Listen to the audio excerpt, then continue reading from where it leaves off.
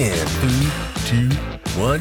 Hello there, I'm Derek. And I'm Jamie. And welcome to I Know You with Derek and Jamie, the podcast where two friends recommend themed content and try to predict the other's reaction to see who knows who better. We also always have a mini segment, which could be anything from our favorite top 10 lists to exploring the evolution of someone in Hollywood or movie trailer reactions. The possibilities are endless. We also end each show with a minigame, so stick around for that. The theme for today's episode is I Will Make You Cry. We chose this theme because we both are kind of known for crying at films, especially yours truly. So we just kind of wanted to see if we could recommend a film that will make the other cry. And my choice for this theme was The Hate U Give. The movie that I chose for this theme is Lion. And just a disclaimer before we jump in, there's spoilers for both of these movies in this podcast, so listen at your own risk unless you've seen them, or you don't care, then just go ahead and listen to us talk about them. Are you okay? All right. Oh, let's sneeze. Oh, good. No, we're good.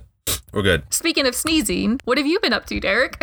Oh, yeah. So for the past 3-4 days, I have had most likely a cold. No, I've just been so stuffed up and had a sore throat for the past couple days and just been sneezing relentlessly. Yesterday was daylight savings. We got to fall back, get an extra hour of sleep. Yeah, that was really nice. That was so needed. I needed that. I woke up at 8 this morning and it felt so nice. Well, what about you? What's been going on up in Asheville? I can't remember the last update I gave on the apartment that we were supposed to be moving into. There is no longer an apartment we're going to be moving into where we initially just thought we were going. They indefinitely delayed it, and so we had to find somewhere else, and that is also a new construction place that we found, but this also has been delayed. Again, we're used to the delays. It's just super annoying. Yeah, hopefully this will be the last delay and you guys can actually move in, get in time for Christmas. I know. All sad. Right. Very, very sad, which goes with our theme.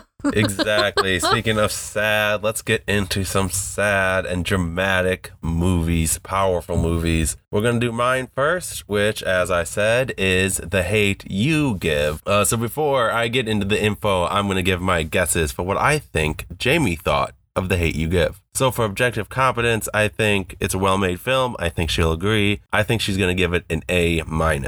For personal enjoyment, I think she's going to enjoy watching the film and enjoy what it has to say, but I don't think it's a film that she's really enjoyed watching the events of, so I'm going to say roughly a 6 out of 10. And for rewatchability, along the same lines, it's very powerful, it's a very good film, but it's not one you really want to go back to again and again and again. I'm going to say a 2 out of 5.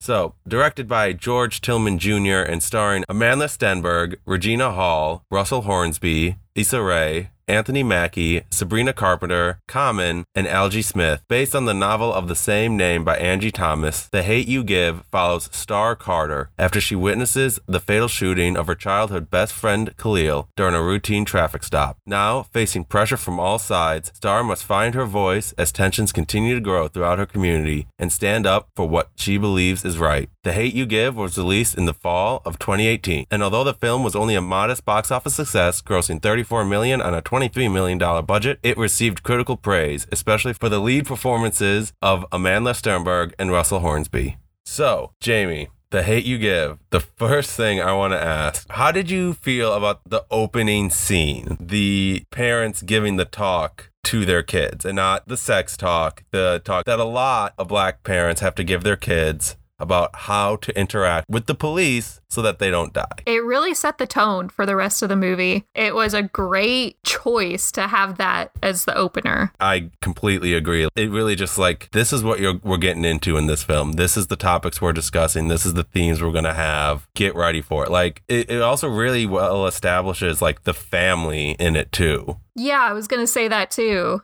It showed how caring the father was, because I'm pretty sure she said this was the first talk, so they had more after this, but it showed them how young those kids were, especially the youngest sibling who was a toddler at that point. Right. They have to know what to do at that age, and that's terrifying. That's horrible. Right. And the mother's reaction, she's like, you can't be too harsh. And the dad's like, no, they need to know this. Right. And I think, it sets up that the parents' dynamic on kind of going throughout the film on what Star should do how she should react kind of to what happens. Yeah. And then the film, like, again, goes straight into it and showing, like, stars. I don't want, like, dual personality, kind of. You got, like, Garden Heights star, and then you have, like, school star. Yeah. Again, it just shows a great example of something this community has to face. They have to act like two different people to kind of be accepted. And even for her, I love how it shows she's like, both of these people aren't really her. Garden Heights star isn't the true star, but school star also isn't the true star. Like, she has to kind of like perform for both communities. And she doesn't really feel like she can be herself. Yeah, it's sad that she has to be someone else all the time. She was never fully star. I will say that's kind of one of my criticisms. I wish we got like a scene of her being her, kind of, because I feel like she can be star around her family. That's like her one kind of safe haven, is where she can be kind of herself. Yeah. You know, I think she also felt that around her friends, Khalil and the other best friend, and I can't remember her name now. Natasha, yes. They were like her kind of like safe area, like her safe zone of who she could really be like herself. And probably when she lost Natasha and then drifted away from Khalil is when she started to have to feel like, I got to perform here and I got to perform here. I feel like after Khalil is murdered, then at first she withdraws into herself even more and she's less of star. But towards the end, when she is in the riot yelling at the police, I feel like that's when she starts to really decide who she is and who she wants to be. Right. Kind of like who she's going to become and like who she wants to portray to, like not only for herself, but for everyone else. Yeah. What did you think of her friends from the beginning, before all the shit happens, before you get the, my friend's racist moments? Immediately I knew that Haley was going to be a problem. Because she was very, what's the word I'm looking for? She appropriated a lot. Yeah. And I kind of want to lump Chris in there as well. Because he kind of did the same thing. He somewhat like he was very into hip hop and stuff. I feel like he's more DJ, which isn't. I also just feel, I agree. Like when she said, she's like, some people might say he's trying to act black. And then it cuts to him doing that dance in the hallway. And I'm like, that's the whitest shit I've ever seen. Yeah. Like, no, like he's just a goofy kid who happens to like hip hop. Like that's all that is. He wasn't acting like Haley was. And you could tell she was kind of amping it up when Star was around. Yeah. So she felt more at ease to do that kind of stuff when Star was around. She was like, I have the black friend. I can act like this. Right. Exactly. She goes from bad to worse to just terrible. Just terrible. Let's get into the moment, the shooting. Yeah. Like you can kind of tell when it's going to happen. Like they're in the car, like even when they pull over, like to just talk and stuff, you kind of feel like it might happen then, like the cop might just pull up. I want to ask, like, was the actual like moment he got shot, do you think that was telegraphed? Do you think like you knew exactly when it was going to happen? Or like, what were your thoughts on the whole moment? I figured it was going to happen as soon as they got in the car running away from the house party where I guess a shooting happened at the house party or someone just shot a gun at the house party and they were driving away. But when they pulled over and they were talking, I was like, okay, they're not doing anything, but I was waiting for like a cop to pull up. And it was a really sweet moment, which sucks because it was such a sweet, lighthearted moment right before it happened. So you're like feeling good. Yeah. It's such an emotional switch where it's like you see these two friends reconnecting. And I say, they have great chemistry with each other. Oh, yeah. For what little screen time they get together, you really feel like these two people have known each other their whole lives and they get each other. And like, you just like, oh my gosh, they're actually reconnecting. And this is the one moment where you start to see Star be fully herself, and then it's taken from her and, you know, taken from Khalil as well. Yeah, they got back on the road and started driving again and immediately got pulled over. You know, that's what's happening because you basically knew that's what was going to happen from the opening scene with the father talking about what to do when you get pulled over. So as soon as that happened, Star puts her hands on the front of the car. Dash. Yeah. Khalil doesn't. Like, obviously, you know, he's going to die. Like, that's the whole premise of the movie is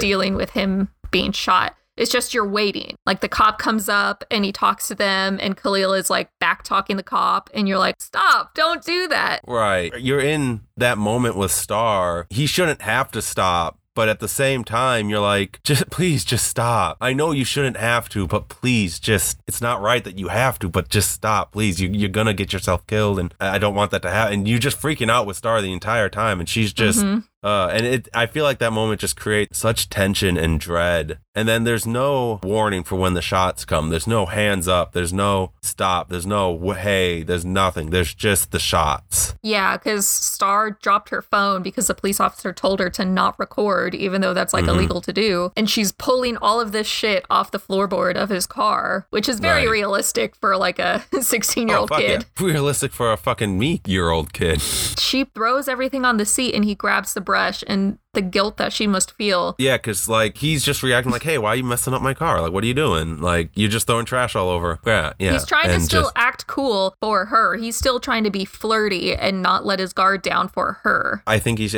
partly trying to be like, hey, we're good, it's fine, and partly for her and maybe partly for him, because he's also like just a fucking kid, you know? Yeah. He may think he's, king shit because he's like dealing, he's got money, but he's still just a kid. And the moment that really like fucking got me during that is when he got shot and Star ran out to go get him to like try to help him. And the police officer puts her in handcuffs. Oh, yeah. That pissed me off. And she's like, he's dying. Like, you have to do something. And he's not touching Khalil. It's all about protecting him at that moment then. That whole scene kind of shows is that it's just how shitty, like, it's a example of like the police training, especially in this country, that they're trained to be paranoid. It's an us versus them kind of thing. And like, if they suspect that their life's in danger, shoot first and then figure out what happened. So after he gets shot, he's like, well, I still got to protect me. So make sure we put her in handcuffs. After that, then make sure I find the weapon. And then I'll call an ambulance once I know I'm completely safe. It was so crazy that Khalil was literally only in the movie for less than 10 minutes. Like, he is the central focus of the film, only behind Star. Right. And you learn so much about who he is from just that tiny bit that he's in. He's such a sweet kid, and nobody is perfect. Like, you can't fault someone for their imperfections. Right. And yet that's what the media did to this kid. That's what the media and the cops, like, even when they interrogate Star right after, they're not asking about the officer at all. They're not asking about, like, what actually happened. They're asking about Khalil's past. Like, was he dealing drugs? Did you know? Like, why was he? And stuff like that. And you're just like, that doesn't matter. Like, he wasn't trying to, like, hurt the cop. He wasn't trying to kill the cop. That's the only thing that matters. The film definitely focuses on, like, how this affects Star and how it kind of, like, and, like, what Star goes through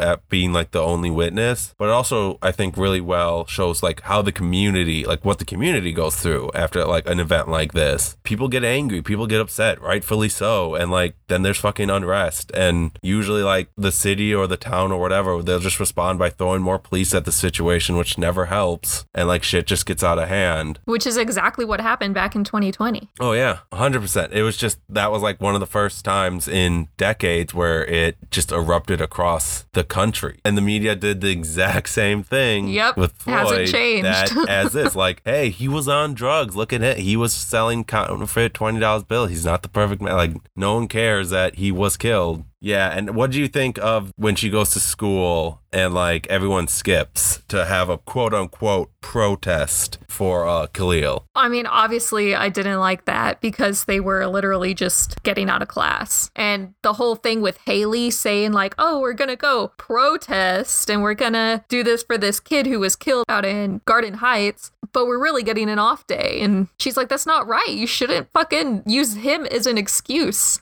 Like, if you want to, like, actually go protest, find one of the protests and, like, do that. Like, they protested out front of their school. They, like, what are they protesting there? Like, go to the police station, go do something, you know? She freaks out then. I'm like, why is that not, like, the first sign of, like, just, like, fuck these friends? Like, they don't give a shit. Haley, really. So what did you think of the scene? Like, I'm going to say the two scenes that, as we alluded to, the my friend's racist, when they're watching the news report and she's like, oh, that poor cop's family, like how like they must be going through so much right now. That was very annoying. Like I said earlier, the media, just how they fucking dealt with it. The differences between how people who were against police brutality and the people who were like, cops' lives matter too. It's so annoying when Haley started talking about, oh, I feel so bad for that cop. Like, his family doesn't deserve this. And you think Khalil's family deserved this? You think Khalil deserved to die? Right. They assume that the person who got shot is in the wrong because a cop shot him. Like, I think that's the mentality.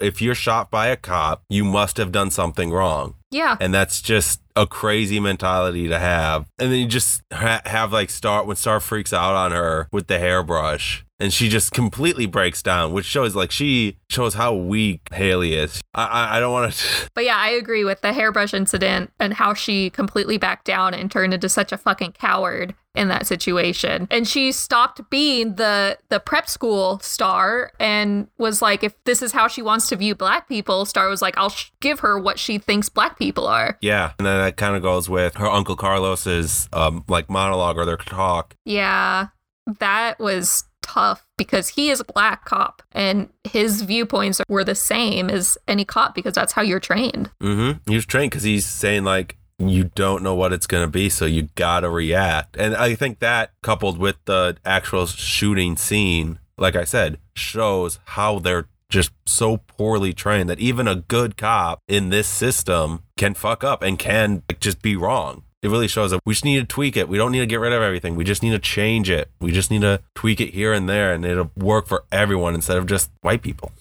Yeah, I agree. Like when the uncle was talking and she asked him, what would you do in that situation? And he's like, when you think you see a weapon, you protect yourself and other people. And she's like, what if he was white? He would say, I would tell him to put his hands up. And if it was that scenario for everybody, that's what you want. Yeah. That's what you want. But the fact that he said he would shoot first and ask later with a black person, even though he is black. It just shows like that it's kind of like inbred in it's put in there by the training, by the culture of policing. So prom, did that come out of nowhere to you or is that just me? What do you mean? Prom, I feel like prom was never mentioned until it was like, and then she got a dress. And then I'm like, oh, okay, we're going prom now, I guess. Okay. And I feel like in the book, it was probably addressed better. Maybe it was more written like quote unquote typical high school drama. So it also has like prom at the end and stuff. But this just seemed to come out of nowhere. I don't know. Is that just me? Yeah, I kind of wish they addressed the time of year. Because I feel like if you knew it was more in the second semester of school, around March, April, then yeah, but they never really addressed when it was. Yeah, and the timetables are a little, it doesn't say, like, it's probably like just like a couple days to weeks after it, but it's never fully addressed. So it's like, yeah, I don't know, prom just kind of threw out me. I'm like, it works. And like, but it just, I don't know why they threw that in there. And it was such a good scene for Chris. Right. How he was like, I'm with you, like I'm here for you. I want to help. I want to meet your family. I want to be a part of the solution. And I liked how she had to explain to him and he understood it and didn't fight it. When he's like, I don't see color. I don't like, and she's like, no, that you can't say that. You can't think that. Like, yeah, if you don't see color, you don't see me. You don't see me. You're missing just a whole aspect. And he's like, oh. And that it just clicks and he's like, okay, got it. Cool. Like, I see you. Let's do this together. And then I love Mav freaks out on him. I will say he was one of my favorite character. You just see how much he cares for his family and how much he's willing to do like anything to protect them. Yeah, that line that he said had the names of all of his kids and his wife on his arm. And he said, these are my reasons to live. And these are my reasons to die. Exactly. Like, that was so great. Like, he's such a great character. The fathering aspect of him is fantastic. The relationship he has with the mom is fantastic. Even though, like, it took me a while to understand how Seven wasn't, like, I will say that wasn't brother. Super clear because it's his kid. So Seven is a half brother to Star and Sakani. So, okay, one more thing before we get into the climax. What did you think of Anthony Mackie as King? That really upset me because I love Anthony Mackie. Yes. I will say, even though he did his best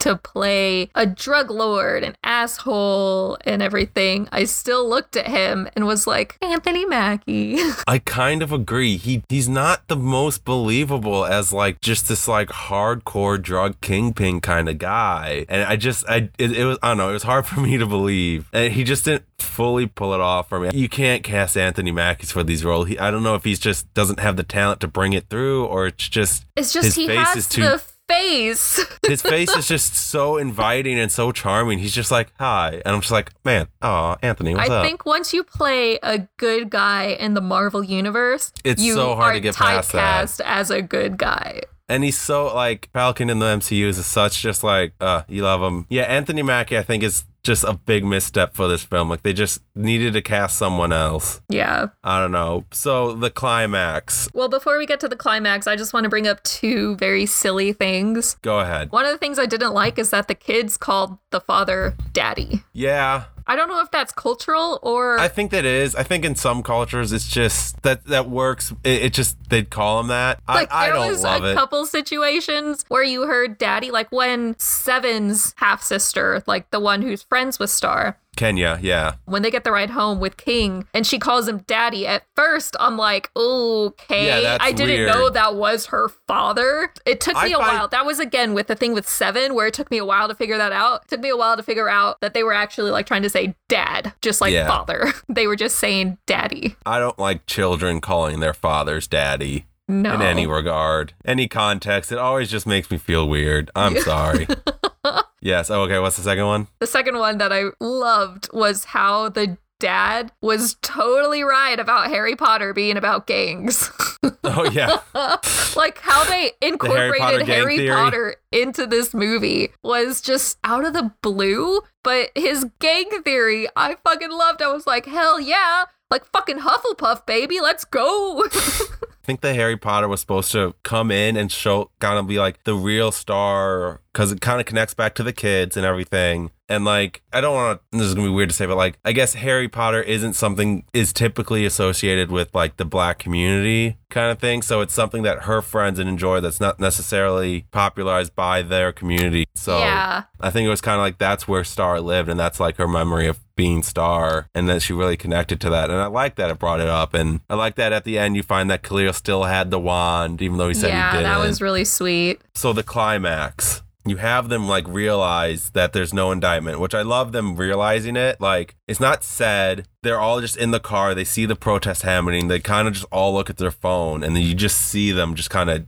Yeah, get hit. you know. And Chris goes, I'm sorry. And you just know what's happening. And then she joins the protest, and they get back up there. And again, you show like the protest was going fine until like they round the corner and the police show up. And there's just a fucking like army of police officers right there. Like just ready to like, looks like ready to like throw down. And just the speech that she gives, that's the moment that really hit me. That hit me the first time I saw this in the theaters. That just, it's such a powerful speech. And I love their start of it where she tries to speak and she just can't really get the words out. Yeah. But my main question about the climax is, do you think it should have ended around the protest, or do you like the little post-climax at the store with Sakani grabbing the gun from his dad, pointing it at King, the cops showing up, pointing the guns at him? Like in that whole moment, what did you think of that moment? I think that was necessary. Okay. Because Why? of the title of the movie, The Hate You Give, that spells out thug, and it's the Tupac thing, and it talks about the infants who are affected by it. And so it comes full circle with that when Sakani grabs the gun, and then Star is like, he is the one who we're trying to protect. Right. Like the children are the ones the hate who we are... gave him is fucking over everyone, kind Exactly. of thing. So I think it needed to end there. It does need to show the aftermath of being gassed, a pepper spray gas that they got, Right. to show how a community comes together to help their people. Yeah, I agree. Like, yeah, I like that. How like some people, because like they got them out of there, they were able to help them with the milk, and then it was more of their community who saw after the store got lit on fire. Yeah.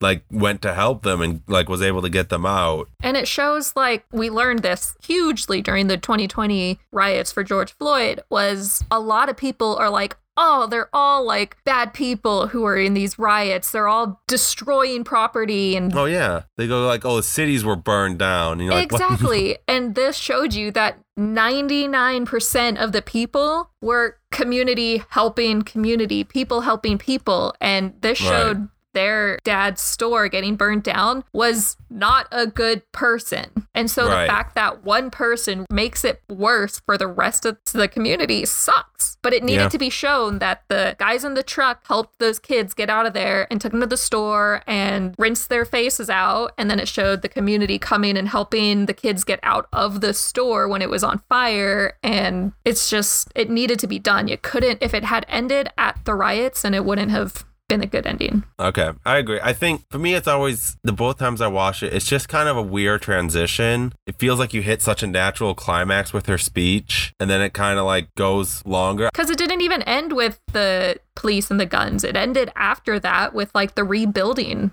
like monologue. Right. No, I like that little bit. Like I like the resolution. I feel like that's definitely needed. It ends way more hopeful. It's like, we're going to rebuild. The community's getting better. King is gone. Like we got this. So I have two last questions. So who would you recommend this for? And did you cry? I'll do who I would recommend this for first. All right. I think this movie has a great lesson that everyone should learn. So I think this is a movie that everyone should see, whether you want to or not. I think it is appropriate for school, even though I feel like a lot of white parents I don't want that no CRT in my school.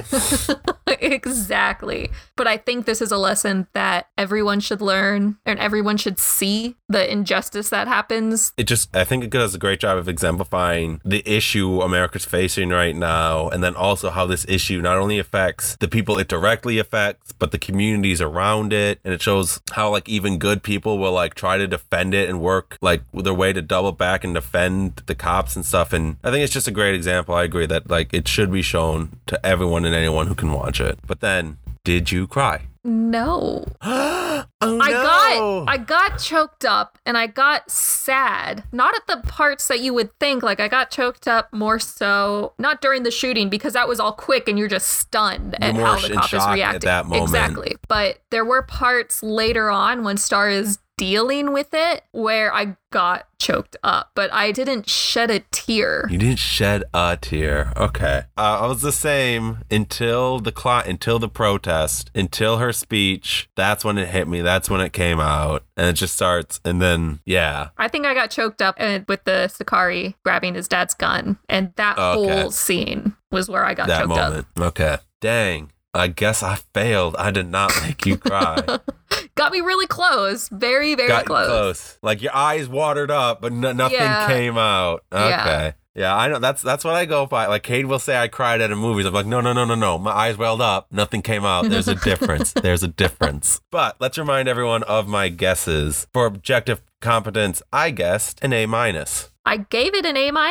Hey! Like, I thought it was done really well. The story, the technical bits of it, most of the acting, like, I gave it an A- because I think more of the side characters were pretty shitty at acting. Some of them were, yeah. Yeah, so that's why it went down to an A- instead of an A, but yeah. Overall, pretty good movie. Okay, personal enjoyment, 6 out of 10. I gave it an 8 out of 10. I think it's a good lesson, good movie, really pulls at your heartstrings, and it's just overall a lesson that everyone should learn. Dang, I had it originally at a 7, then I'm like, maybe not. Maybe it's like, okay, I should have kept it at a 7. Mm-hmm. All right, and then rewatchability, I guessed a 2 out of 5. I gave it a 3 out of 5. I feel like this is something that I'll go back to every once in a while. Oh, yeah. This was something Katie did not want to watch with me again. Just because we saw this in theaters when it came out. And she's like, that one was hard for me to watch and I didn't like it. And it was good, but I don't want to watch it again. And I'm like, okay. That makes sense. But nice. Okay, so I was off by 3. Pretty close. I didn't make you cry. That's unfortunate. Oh well. On to our next film. All right, so my suggestion is Lion, and my guesses for Derek's rating. For objective competence, I'm in about the same realm as him. I think he gave it an A-. For personal enjoyment, I think he gave it, I'm gonna guess a 7. And then rewatchability, I gave it a 2. That's my guesses. So the quick info for this, it's a 2016 biographical film that stars Dev Patel, Sunny Pawar, Nicole Kidman, Devon Wayman, and Rooney Mara. It is based on the 2013 nonfiction book A Long Way Home by Saru Bareilly. It received 6 Oscar nominations at the 89th Academy Awards, including Best Picture, Supporting Actor, Supporting Actress, and Best Adapted Screenplay. It was commercially successful, making $140 million worldwide, becoming one of the highest-grossing Australian films of all time. The quick summary is 5-year-old Saru gets lost on a train which takes him thousands of miles across India away from his home and family. Saru must learn learned to survive alone before ultimately being adopted by an Australian couple. 25 years later, armed with a handful of memories, his unwavering determination, and a revolutionary technology known as Google Earth, he sets out to find his lost family and finally return to his first home. So I watched this movie, I want to say when it came out. Like, this was something I saw and I was like, I have to see that. That looks fantastic. Plus Nicole Kidman's in it and I love Nicole Kidman.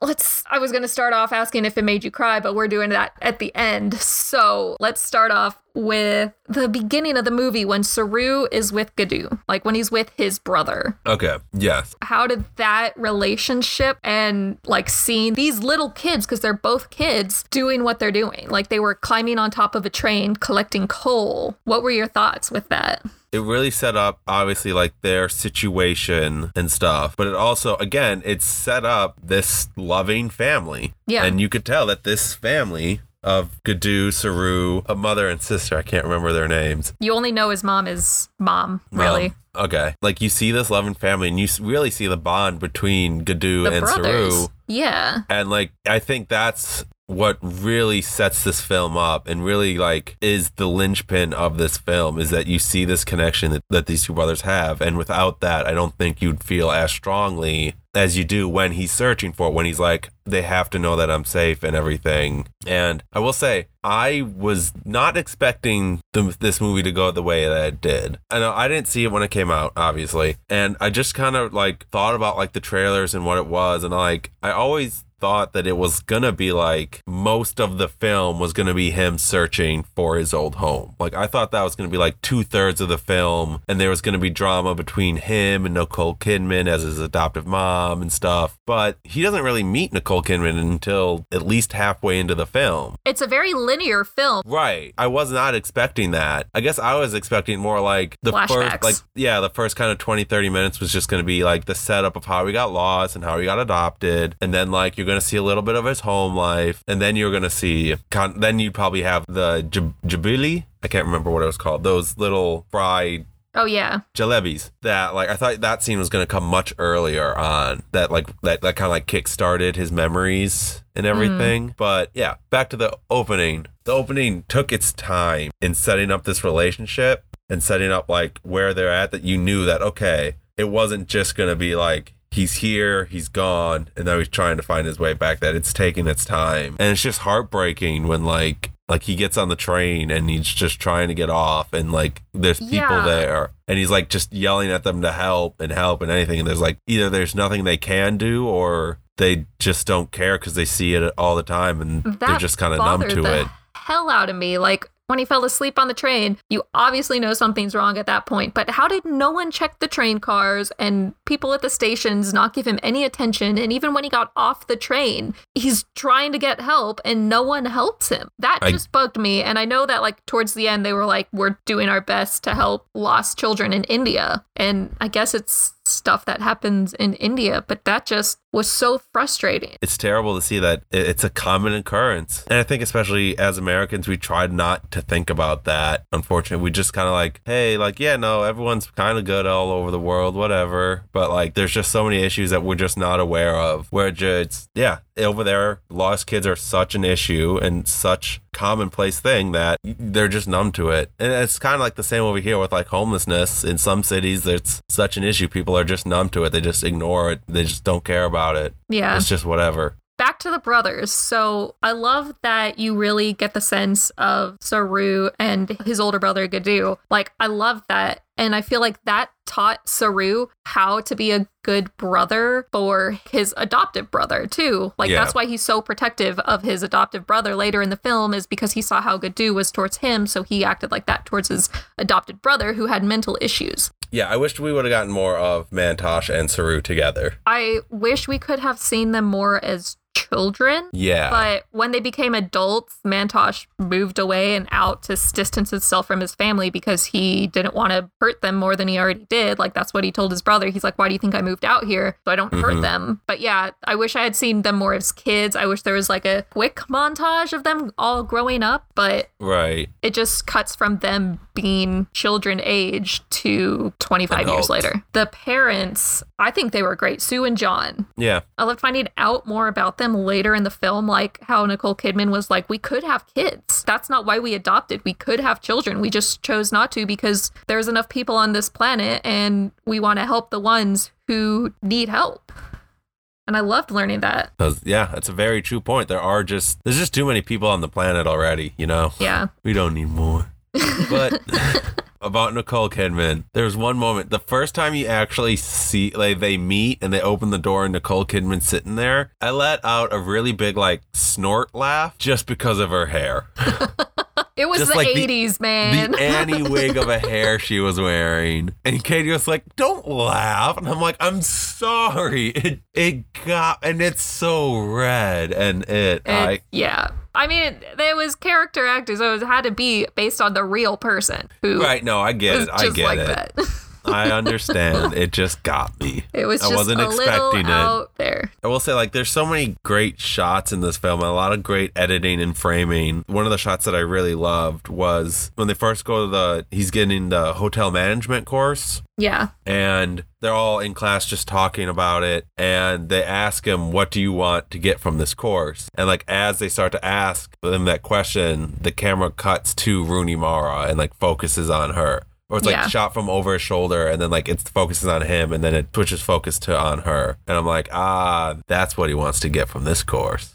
I see what you're doing there. Then he does the funny answer of a buttload of money. What did you think of that relationship between Saru and Lucy? I liked it. It was really believable. I liked how this movie didn't really need to tell you anything. Like, it would make cuts and then it showed them like living together and kissing and stuff. And then you just like, okay, they're a couple now. Like, it didn't have to explain that. It wasn't no clunky dialogue of like, can't believe it's been this long since we started dating or anything like that. Yeah, it was very straightforward and not focused on the romantic part of it because that's not what it was about. No, it was about Saru finding this group of people who opened up a memory for him and made him think like, maybe I should find them. Maybe I should know who I am because he's with all these Indian people who know so much about their culture and he hasn't been around that since he moved to Australia. So it needed to happen for him to be around this group. Lucy being in that was interesting because it had to have been a date, right? Like, it had to have been like a group of people getting together and then starting to date like right after that. I assume that, they were dating around that. I assume they started dating like after like the first course. I liked how they like kind of showed just like how his life was progressing and it's just like this thing that kind of like, the fact that he was hanging out with other Indian people and they cooked this one dish that he and his brother used to talk about. And there was like, boom, bring back a memory. And not only just bring back a memory, it just floods him. And he just, it just flood of emotions just comes and he can barely handle it and just feels this absolute need to do something about it. I will say, though, I'm not sure if Rooney Mara was completely necessary after that point. Like, I feel like then I would have preferred, and then maybe this just isn't how it happened and, you can't change life for the film, but like, I feel like it would have been like more like unifying if we saw how this affected his relationships with his family more than with Lucy more. Because I feel like we spent more time with how it affected him and Lucy than it affected like him and his family, I feel like she stayed in it because of two reasons. One, because she was real in real life and they wrote her into the story. Two, because when you're that age and you're not living at home and you're not like constantly with your parents, you kind of grow apart from them. And this needed to show how his searching for his family was a downward spiral, and Lucy was the closest thing to him at that point, and you had to see how it affected that relationship and how he rejected her and pushed her away and was only focusing on this. Right. So I think that's why she stayed in the film, is because you needed to see how it affected the person closest to him. Okay. I mean, yeah, I definitely get that. All right. Let's jump back to Kid Saru really quick. All right. How did you think of that kid's acting? Oh, I thought he was great. He was so Like, great. And that kid can fucking run. Oh my God, I know. Wish he didn't have to run for those reasons, but He was such a cute kid, too, and funny. Like, at the beginning of the film, when his brother is going off to do some more work, and he's like, you're not strong enough, and he's, like, lifting a chair and a bike, and he's like, look how strong I am. He's just like, I can lift anything. He just starts lifting shit. Just starts lifting random shit. Like, I can lift this, I can lift this, I can lift this, I can lift anything. And then when he falls asleep on the train with Gadoo, and, like, he lays him on the bench, he's like, we gotta go, and he's like, don't annoy me, I'm sleeping. Yeah.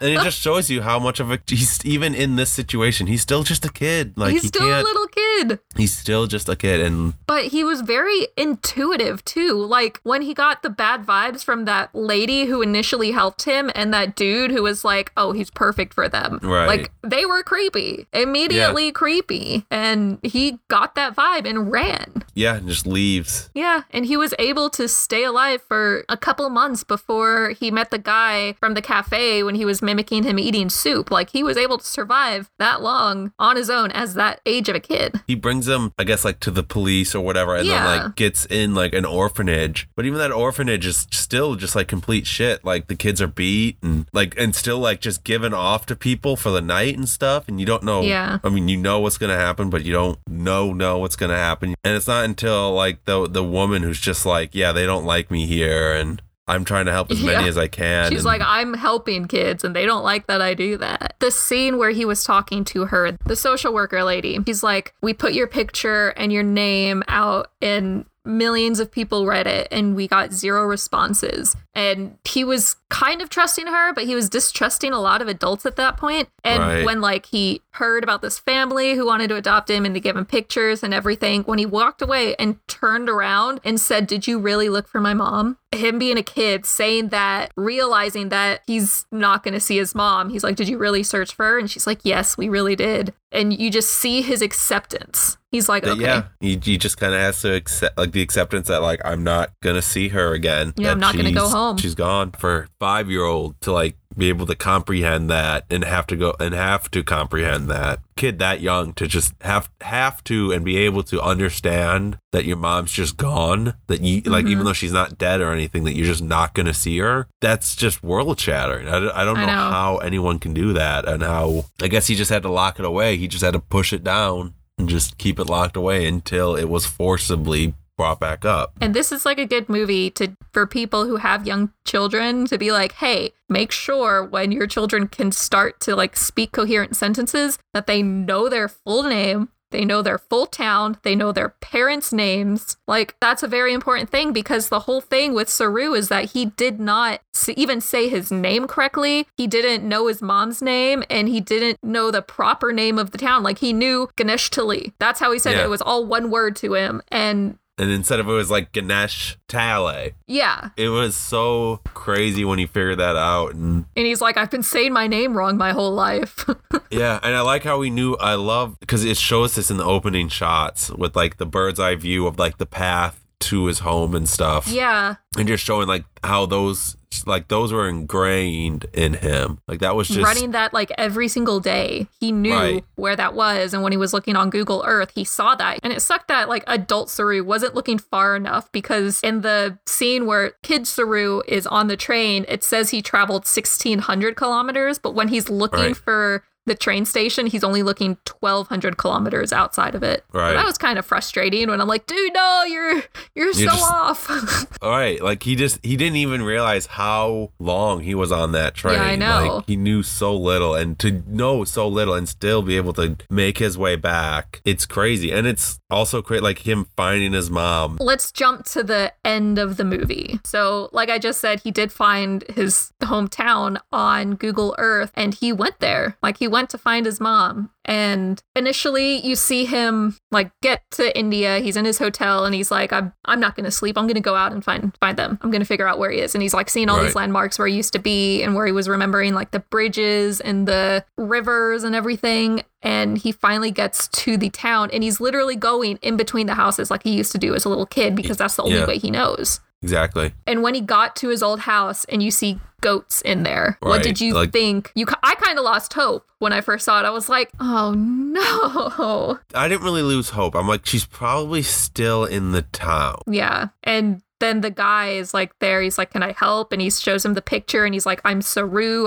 I used to live here. He's like, you used to live here? And he sees his picture and the dude like immediately knows who he is. Because I'm sure that whole town kind of knows who he is. Because the story was insane. Now the big thing when he's walking and he sees his mom, that reunion was so sweet and authentic. Like the mom's grabbing his face and she's like, Saru, Saru. And like it was so genuine and joyful. Like such a great moment for him to be like, I found them. Holy shit, I found them. Letting them know that I'm safe, that I'm okay, that you don't need to worry about me. He kept apologizing for it. And it's like, dude, it's not your fault. Like, it feels so bad. And how she was like, I never stopped looking for you. She's like, oh, if you only knew how much I'd searched for you. Back then, like, how much could someone from, like, a poor Indian village really do? Like, back in, like, the 80s. She couldn't read and write. So the newspaper wouldn't have been any help. And you also find out in that moment, he's like, where's Gadu? And they're like, he's not here. He's with God. And you're sad because you think, oh, he's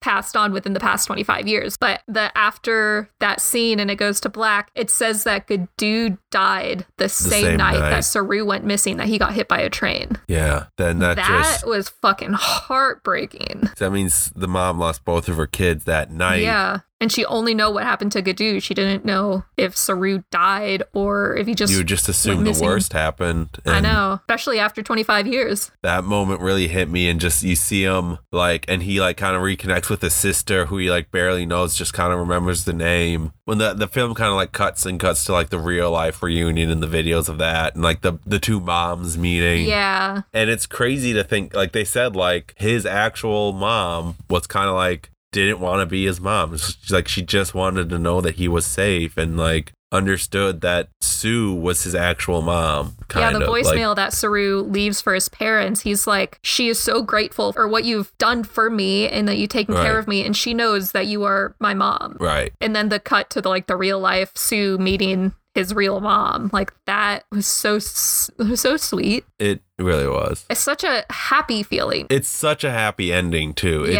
There's not a lot of light or happy moments in the film. Well, let's get to the last two questions. All right. Who and how would you suggest this? I would suggest this film to anyone who wants to watch a good film, first and foremost. Like, I don't think there's anything in here that would make people like really like get turned off by anything. Yeah. I'd recommend this for people with, I don't know, like complicated family situations, you know, like two like divorced parents, or like, you know, or if you're adopted, something like, you know, something like that, like just a non-traditional kind of family thing. And just because it has a great message of like your family's kind of who you choose to have closest by to you and who you let into your life. Those two groups of people, which is pretty much everyone. Did you cry? If so, when? I did cry.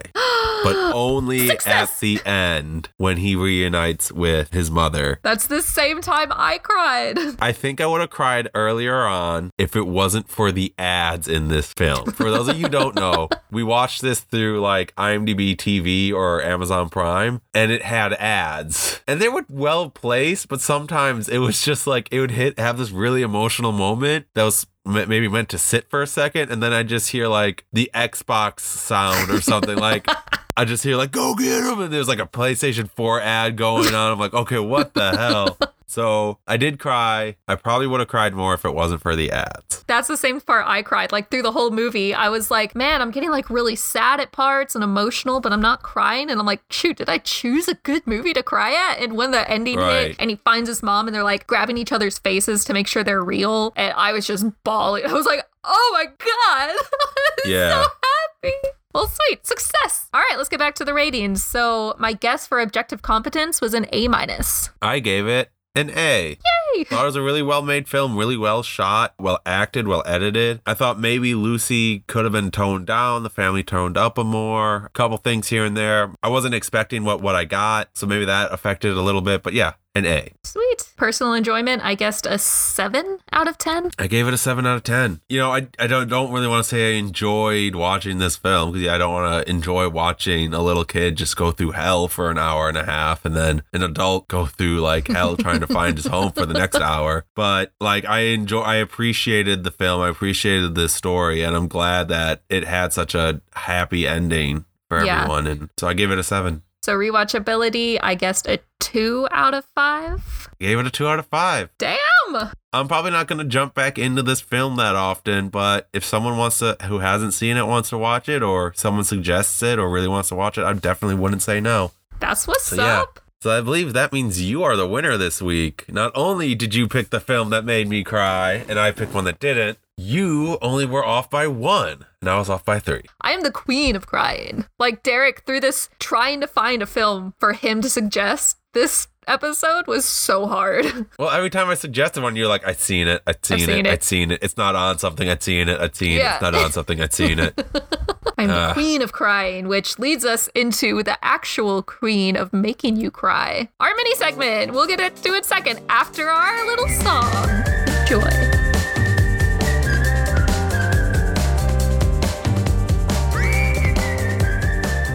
All right, here in our mini segment, this is going to be the 3rd time doing this. It's Evolution of, and this week it's Meryl Streep. Like Jamie said, the queen of crying. Both her on-screen crying and making audiences cry. I mean, she's just the queen in general, is she not? Is. Like, she's Meryl fucking Streep, y'all. Mary Louise Streep. Mary Louise Streep. Is that her actual name? Yeah. I didn't know that.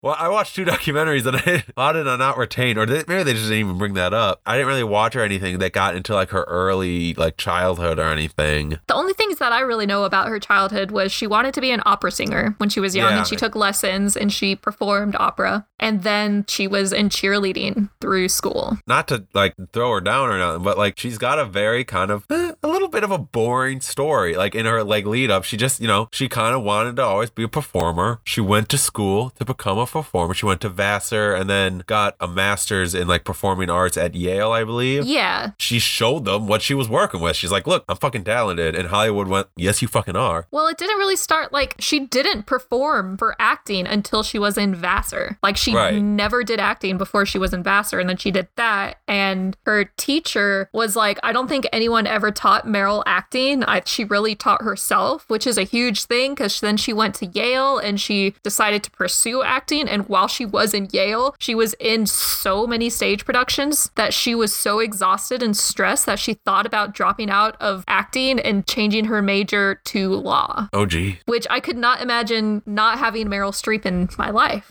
Wait. We would still have her. She could be like Chief Justice Meryl Streep. I mean, yeah, she could have been on the Supreme Court for real. Come on. That'd be pretty fucking dope. But yeah, she is insanely talented. So I looked it up. She has 94 credits on IMDb starting in 1976. And I counted the ones that I've seen. I've only seen 15. That's so much more than me. I feel like I've always seen more. That's a recurring theme in these evolutions of. It's like we've seen so little of their work. Which is, I mean, yeah, we've seen a little, but this is a hell of a lot more than the past 2 evolutions we've done. Like Clint Eastwood, I think I've only seen like 1 or 2 of his things. And then Lakeith Stanfield, again, 1 or 2 of his things. Okay, I just counted I had to list 2.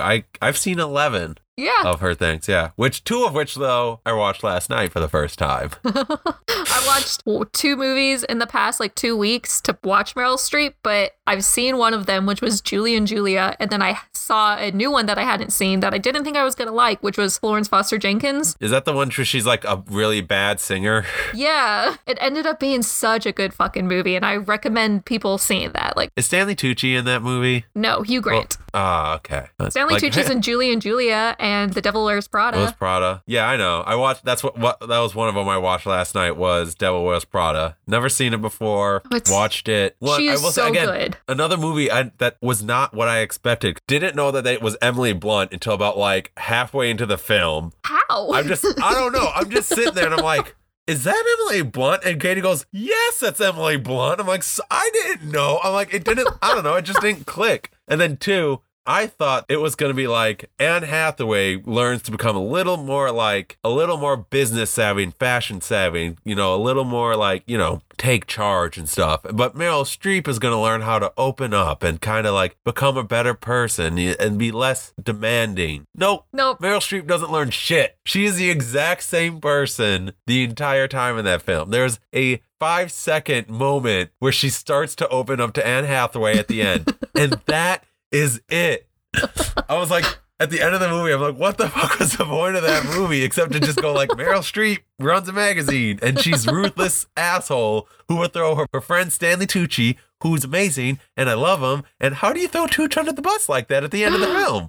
How do you throw Tooch under the bus like that? I was so upset with her. She did so good. Like, that was like 2006, I think. Yep. Since the early 2000s and getting middle-aged and older, she's done like a lot of character acting and really dives into the roles and becomes that person. And Anne Hathaway said during the on set of Devil Wore Prada that she stayed distance. Yeah. She kind of just like didn't want to be like all friends with Anne Hathaway because she knew it would be harder to act like Miranda Priestley. She's so great. And the world thinks she's great too because she is the most Oscar nominated actor, male or female, ever. I will say she's only won what? 2 Oscars, She's won 3 Oscars, 3. But she's been nominated 21 times. I felt like she was like won so many more. I think it's just because she's been nominated so many times. So often, you just assume that she's won. Just by the number, she should have won more than that. But in general, I looked it up. She has been nominated for awards 407 times and won 177 awards for acting. So like she's almost like,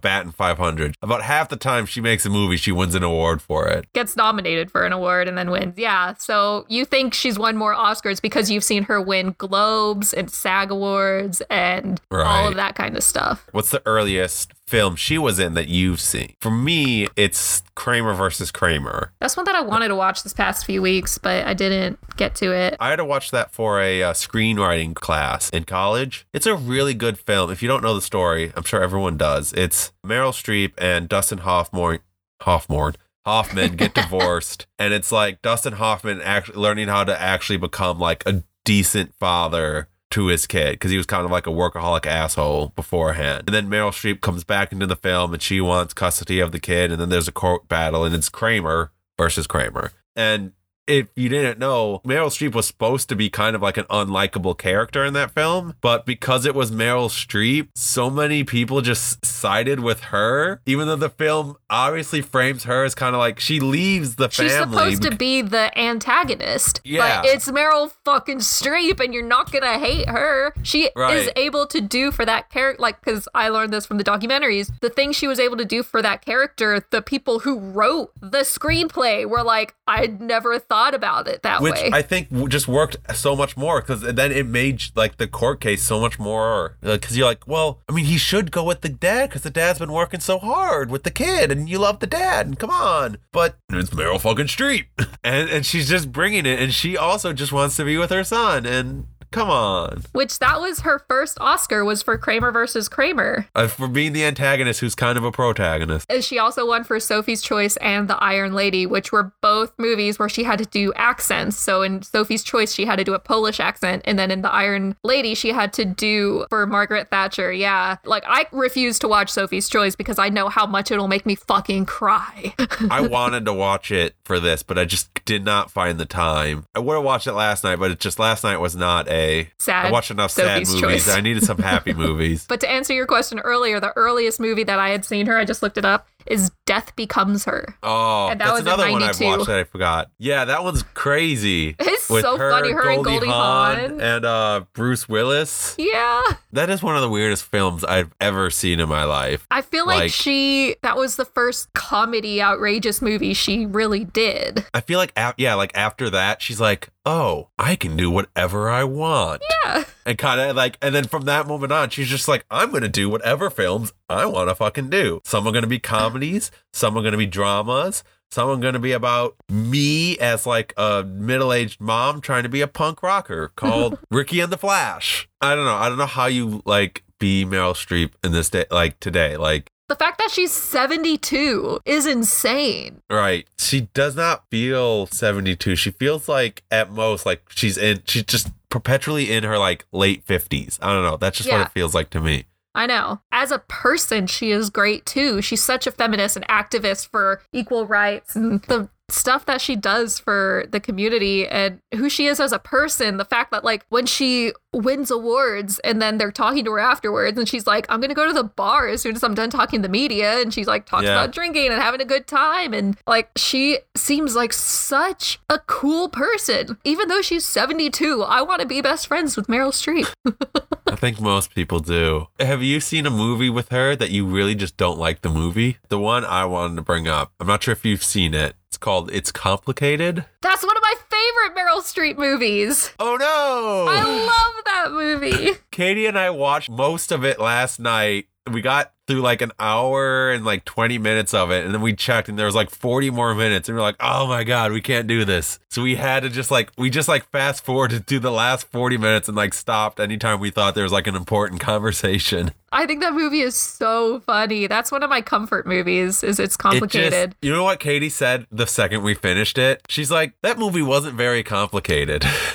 I'm like, no, it really wasn't. It was just, she was sleeping with her ex-husband and starting to date a new guy. And it was just such a weird film. Looking at her movies, I mean, the ones that I've seen, there isn't one that I'm like, I didn't like that. There was a thing that I watched on YouTube. It was a Funny or Die where they were doing a Lifetime movie trailer for Meryl. Like it was like Lifetime does the movies about people's lifetimes, and they were like showing all the movies that they've done, and they were like, in their newest one, Meryl, and it had Christina Applegate playing Meryl Streep. They were like, critics agree that this was the worst choice they could have made for playing Meryl Streep, and she's like, it showed Christina Applegate being in Kramer versus Kramer at the courtroom scene where she's like crying and doing everything, and the director cuts, he's like, Meryl, God damn it, Meryl, oh my God, that was amazing. Okay, I gotta watch that. That sounds good. You have to watch it. I'll put it in the link for the show notes too. You guys need to go watch it. But just wrapping up Meryl Streep, her lifetime of work is fantastic. The kinds of roles that she's done, the people she's literally worked with, like nearly everyone in Hollywood. We love Meryl Streep. She's great. I might watch a couple more of her films in the next couple days. I need to watch more of her films in the future. All right, which means it's time for our mini game.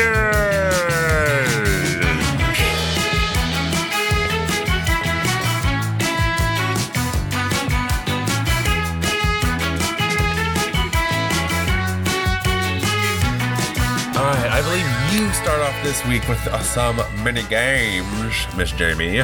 So my mini game is 5-second rule. 5-second rule. The first one, name 3 Meryl Streep movies where she was nominated for an Oscar but didn't win. Oh God, I'm just gonna start naming Meryl Streep movies. Fantastic Mr. Fox. No. Doubt. Julie and Julia. The Devil Wears Prada? You named 3. No, I got 3? I'm pretty sure. You can't just name movies. I can too just name movies. It's a 5-second rule. You just gotta blast through them. I just started naming the ones on my list. You said Fantastic Mr. Fox. She was not nominated for Fantastic Mr. Fox. You said Julie and Julia. She was nominated and did not win for Julie and Julia. I said Doubt. She was nominated and did not win for Doubt. And then I said... I don't think I said anything else. You said one more. I said Devil Wears Prada. She was nominated and didn't win. Oh, that's technically 3. Took you 12 seconds, though. I don't care. Still counts. All right, move on to the next one. Okay, this one's a really easy one. All right, here we go. Name 3 of the actors in Lion. Nicole Kidman, Dev Patel, Rooney Mara. There you go. 4.55. Oh! You did it. Okay. Name 3 Harry Potter villains. Voldemort, Bellatrix Lestrange, Lucius Malfoy. I had it. You didn't stop it. I had it. I did. I had it, but you didn't stop it.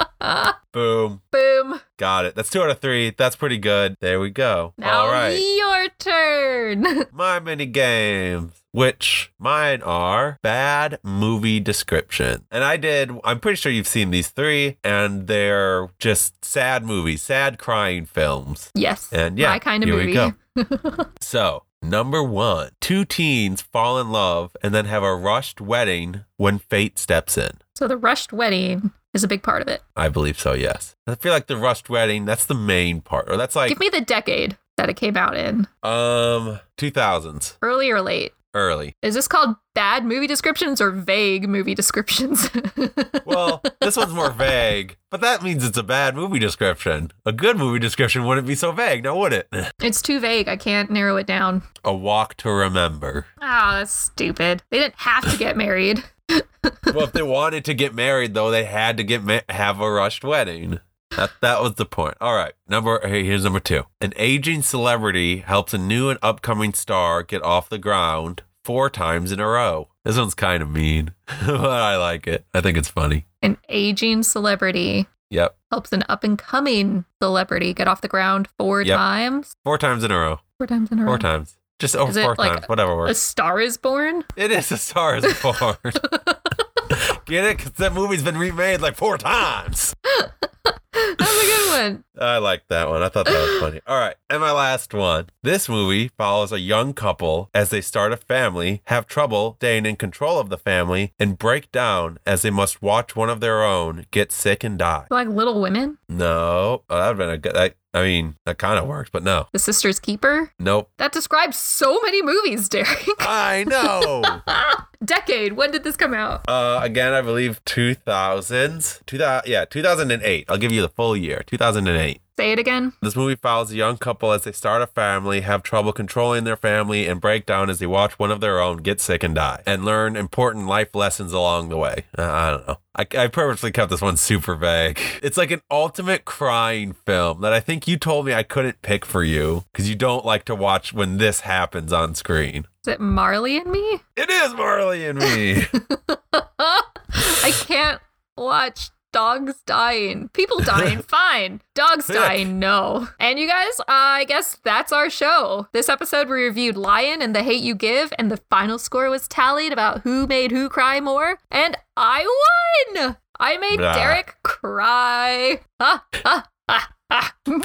Does that bring you happiness that you know you made your friend cry? It brings me happiness to know that I can. Jamie. You're a sociopath. I am capable. All right, and we like to end each of our shows with a review. This week, my old roommate Kyle, said that he enjoys listening to the podcast. It's like he's catching up with me without actually having to catch up with me, which is kind of nice, I think. Maybe, not really. He wanted to say he really liked our America episode. So please be like Kyle and leave a review wherever you listen to podcasts. And maybe next week, you'll hear us talking about you. You can also write to us at our email, iknowyoudjpodcast@gmail.com. You can also find us on Instagram at iknowyoupod, or at our personal Instagrams at Jamie Dura or at Big Freaking Geek. We're on Facebook, I Know You with Derek and Jamie podcast. We're on Twitter, I Know You podcast.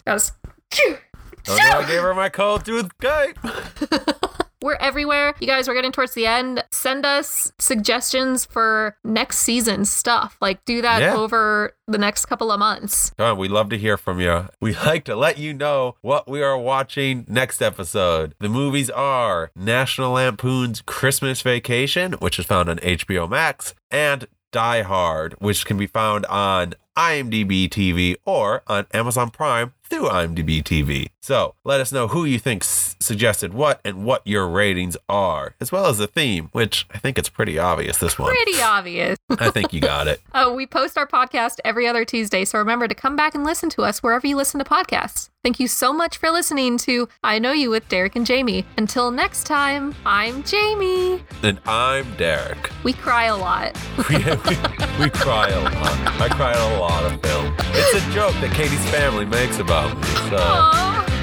Bye, everyone. We're going to go have a good cry.